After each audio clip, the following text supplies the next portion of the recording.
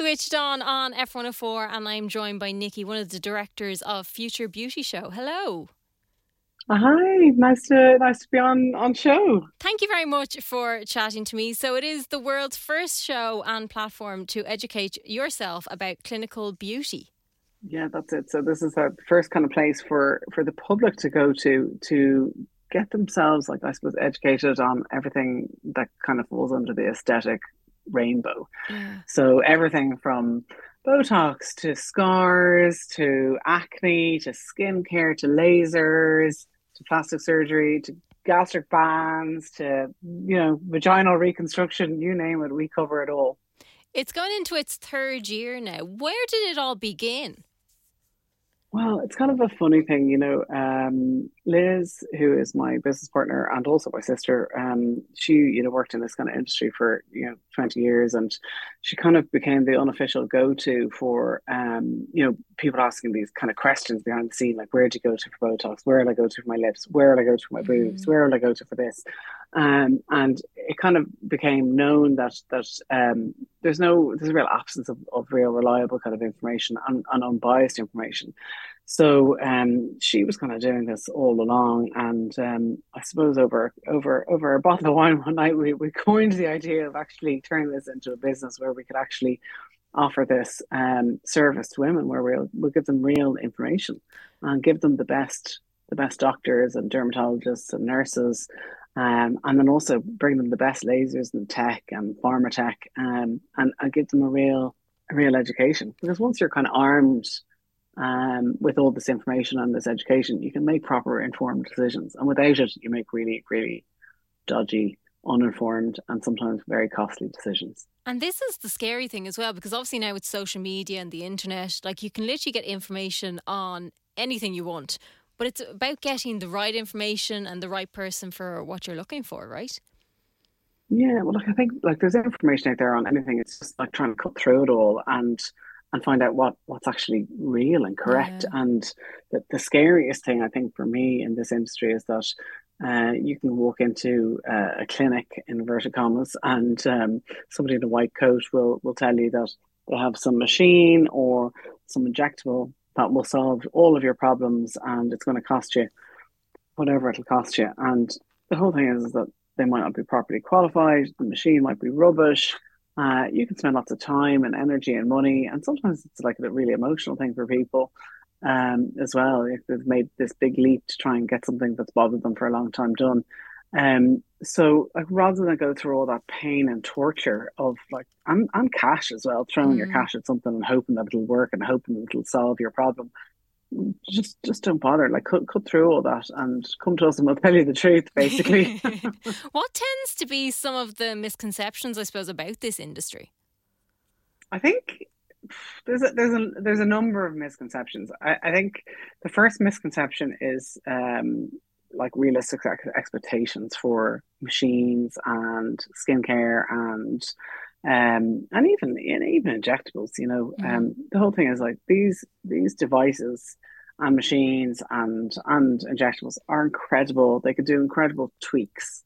So they're not going to transform you overnight. And they won't change your whole face or change your whole body, but they can do small, slow, progressive changes. And over a period of time, you can make quite significant changes. But don't expect to go into a clinic and a couple €100, and then half an hour later come out looking like one of the Kardashians.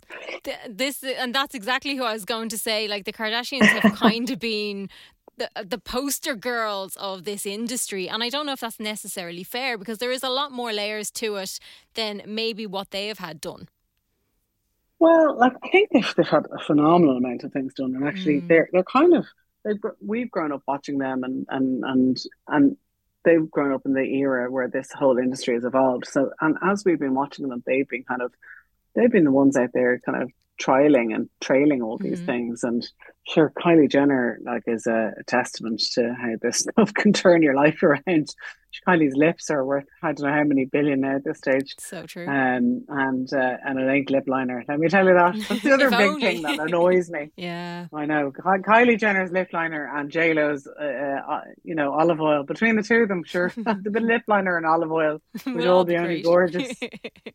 I But know, but so that's the biggest myth out there as well. Like, and so like we're out there to try and debunk that and say, look, like there is no way in hell you're 50 odd and you're looking like that with a bit of olive oil. It's just not true, and it's not fair to portray that. hmm And I just wish people would be a bit more honest and say, look, I'm getting, X, Y, and I guarantee you she is getting so much stuff done. And it's all like little things all the time, like these little tweaks all the time, like radio frequency microneedling or chemical peels or, light therapy, IPL therapy.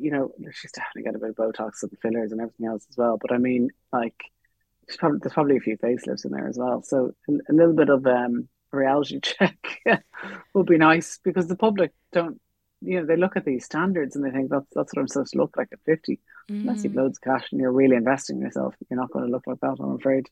This is the thing. And like, I suppose all of us mostly are looking at social media and looking at people who are in filters and are edited and are airbrushed. And, that we do need to be a bit more fairer to ourselves as well, I think, don't we? Totally, we totally need to have a reality check.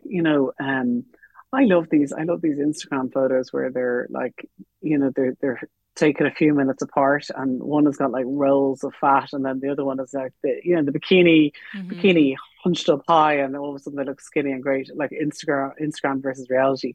And the reality is, we all have issues and things that we struggle with, whether that's stretch marks or acne or scars or pigmentation or rosacea or psoriasis, eczema. The list goes on. Hair loss, menopause, vagina problems, prolapse, incontinence. I mean, the list goes on and on and on and on and on. And for anybody like to kind of portray themselves out there as perfect and everything's wonderful is it's just not true. It's not an accurate reflection of life. But I do think that you know. The general public are kind of cottoning on to all that and they know that it's not reality, and we're having a little bit more of an awakening about it all now, I think. I think so too. And then we were chatting about fillers beforehand. Like, I think at the moment Mm. that's kind of going through its moment in time. But you do, one, Yeah, have to get the right person, somebody who knows what they're doing. But also, it is not as reversible as we're being kind of led on to think it is. not at all. So I think like that's another big kind of myth in the industry. Like fillers are amazing. I have a face full of fillers, but nobody would know it. Like they're very small, well placed fillers, and I'd like to think that I look somewhat natural, natural in inverted commas. I love that. I love that phrase these days. But I mean, the reality is, when people hear about fillers, they think, big lips and big cheeks and that kind hmm of towy Love Island kind of puffy pillow face look. But actually, really well done, well placed fillers can be incredible on people and very subtle and about you looking like a fresher version of yourself, not a younger version of yourself or a better version of yourself, just a fresher version, less tired, less knackered, and that's kind of a look that you can try and achieve quite quickly, And with the right people. So, who is with the this right people. show aimed at then? Basically everybody. I know, like people will often say to us things like, "Oh, that's not for me. I'm not into that now. I wouldn't be into the Botox and the fillers." That's not like that's probably 10% about what we're about. But I mean, there's everything else. It's like we could actually run an entire show just on vaginas. We have so much conversations and chats about it.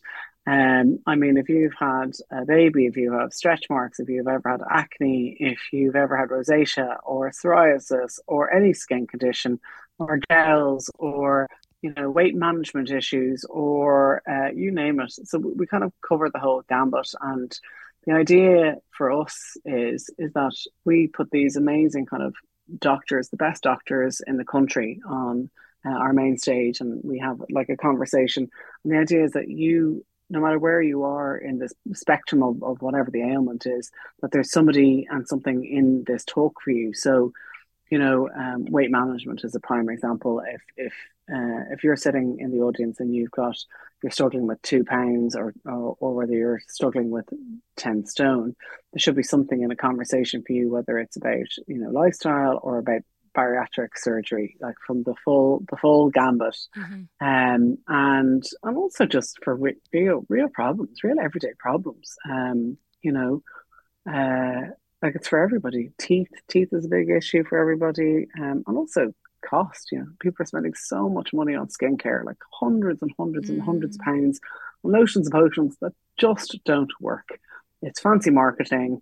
Of basic skincare ingredients, they just don't need to spend that money on. So, we have tried and tested everything, and everything as you walk in the door of our event, there's nothing there that we can't stand over and say that we are happy to say that, oh, look, this works. People need Mm. to have a reality check about what, like, the transformation that they Yeah. can expect.